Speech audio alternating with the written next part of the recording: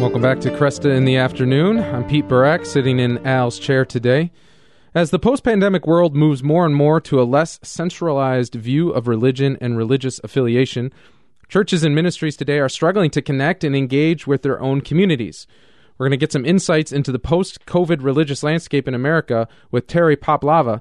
Terry Poplava is the Director of Strategic Expertise at ACS Technologies, which provides data analysis for churches. He is dedicated to stewardship and to supporting church leaders by developing people and creating trusted resources. You can learn more about what they're doing at acstechnologies.com. Terry, welcome to Cresta in the Afternoon. Thank you, Pete. So glad to be with you today. I'm really excited for this conversation because I thoroughly enjoy a good, deep dive into the data. What are we learning from it? But then how do we apply it, and how do we change what we're doing in response to it? So I wonder if you could first just give us like a very high-level kind of macro view of what are we looking at when we say post-COVID religious landscape. What do we need to know?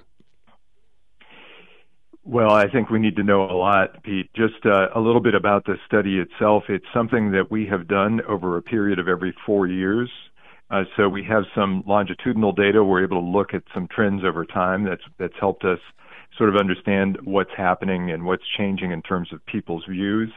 And the study is both to help churches shape their relevant ministries and also what people's current attitudes, beliefs, and practices are, so that we get a sense for what people believe, how deeply they're involved in their faith and their church, and then also what their big concerns are. And so and it's cross-Christian. It's about 15,000 respondents. Because I'm, also particularly focused on the Catholic faith, I've looked a little bit more specifically at some of the trends within the Catholic respondents as well. So some big things. I guess the big thing that concerns me right off the top is when we look at, over the last 10 years, the number of people who have just left what they no longer consider themselves Christian. They're essentially nuns. And that's 15 million people. It's the equivalent to the populations of Los Angeles, Chicago, and New York have left Christianity. And to me, that's just a travesty. But it's also an opportunity for us to reach out. They're right there in front of us to invite back into a relationship. Yeah, absolutely. 15 million people is almost so big it's impossible to realize, understand. I mean, I like the fact that you tied it to some cities that we're all aware of. I mean, because wrapping our head around 15 million people is almost it's mind-blowing. But you said that part of the study looks at the beliefs, attitudes, and concerns of these 15,000 respondents, which I think is really important. So maybe to look at now, of those 15 million people who have left, what are their beliefs, attitudes, and concerns? What are they sharing with us that can help inform maybe like you said, the very real possibility and opportunity to re-engage them? But we have to know what they believe, what they think, and how they feel if we're going to even have a shot at meeting them where they are. That's right. And I would say this: the respondents are most likely still engaged in some way, or at least they responded to it. So I don't know that our study is exclusively that 15 million, but I still think we have insights that we can offer. There's one more finding I want to share with you, and then I do have something in response to your particular question, Pete. One of the other concerns is the trend of an increase in that the belief in Jesus does not require participating in a church. And that grew from 50% to 63% over the last 4 years. And interestingly, for Catholics, it grew to 69% of Catholics responding to this survey. Wow. That we don't think we need to participate in a church. Now, I've looked at a couple of different things, and thinking about it, I relate it to what people are looking for in a church. So the top responses they were asked when they're looking for a faith community. So I'm equating that to parish for the Catholic responses. What are you looking for? And I think this relates to some of what I've heard you talk from in the past, and some of what you were sharing even before the break. The top thing people are looking for is warm and friendly encounters. That's across Christianity, and it's true for Catholics as well. And I think you can write that off perhaps as maybe just making it easy, but I don't know that that's it at all. I think this is about very much the message of love, that God loves you. The second two for Catholics are, it's followed by the celebration of the sacraments and quality sermons. And those are different order from the rest of the world's responses, particularly for Catholics, this celebration of sacraments. But I think it's interesting that we have, number one is relational. Number two is certainly formational in a way, but it's our life and our celebration of our sacraments. I think it points to a need for excellence in our celebration of Mass. And then quality sermons, which also supports this need for excellence, but also that we have a really strong message. So the catechetical aspects of it and the teaching aspects of it are so important to us. But I hone in on this warm and friendly encounters as a challenge to us to figure out how do we invite, these 15 million people that left, or even of that, the subset that no longer show up after COVID. There's a number of people, we know who they are, and if our parishes haven't taken time to reach out to them, our parish leaders have not done anything to them, then we're essentially falling down on the ministry we should be doing as parishes. Yeah, just to corroborate that, just recently the U.S. Surgeon General came out with a new report saying that loneliness is far more than just a bad feeling. It harms both individual and societal health. He talks about all the risks that come with it. And then he equates it. He said the morality impact of being socially disconnected is similar to that caused by smoking up to 15 cigarettes a day, and even greater than the association with obesity and physical inactivity. So in other words, what the Surgeon General is saying is exactly what, when we say warm and friendly encounters, we're not talking just about kind of like somebody shook my hand well or smiled at me when I came in the door. What we have is an epidemic of disconnection, of I don't know if anyone really knows me.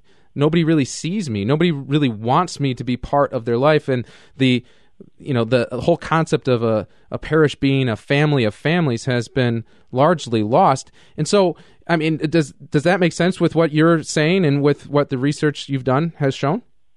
Oh, totally. And it's interesting because I was hearing that same finding. It's been out in the last day or so, and I absolutely agree with you. The other thing I was looking at recently was the Springtide research on young people and the extreme loneliness and the lack of trusted relationships, that they have fewer than one or two trusted relationships in their life, and that the difference of a trusting relationship is dramatic in terms of reducing the sense of loneliness or not belonging.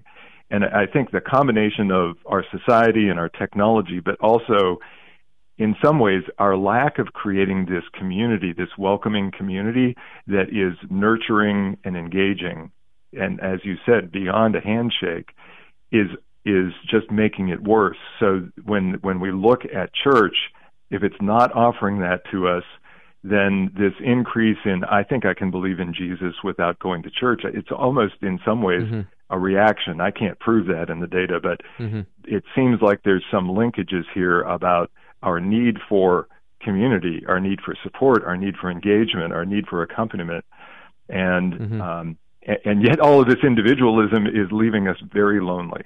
So yes, I think the epidemic of loneliness, we have the answer.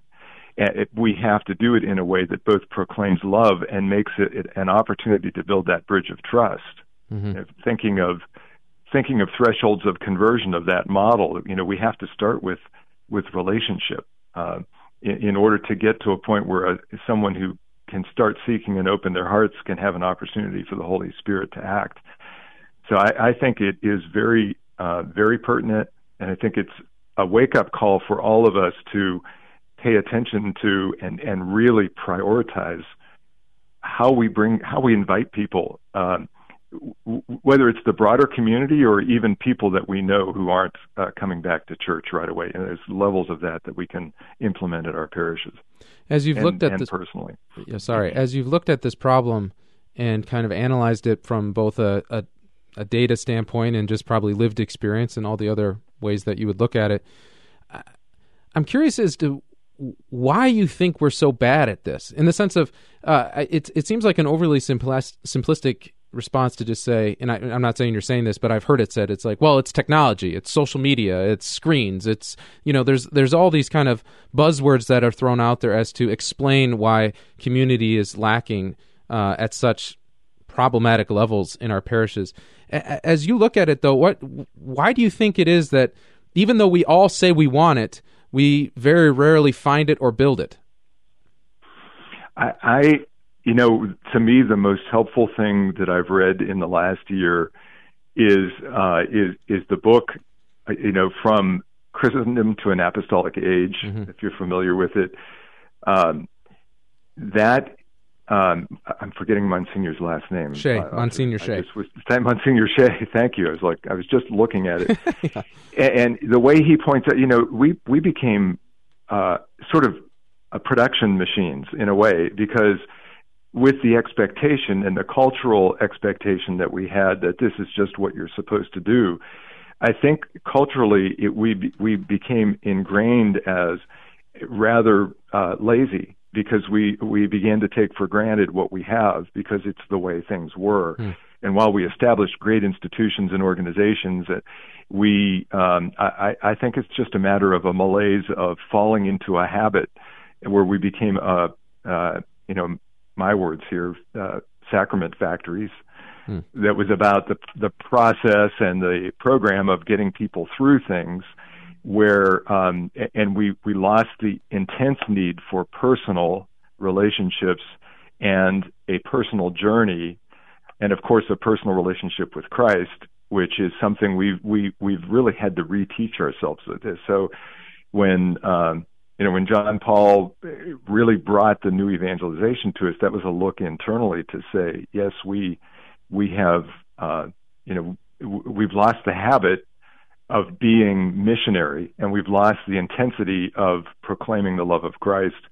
And in terms of what we do when you arrive at a church organization, that the focus on excellence may not be there. It kind of becomes habitual. So I think it's been long coming over many decades. Yeah.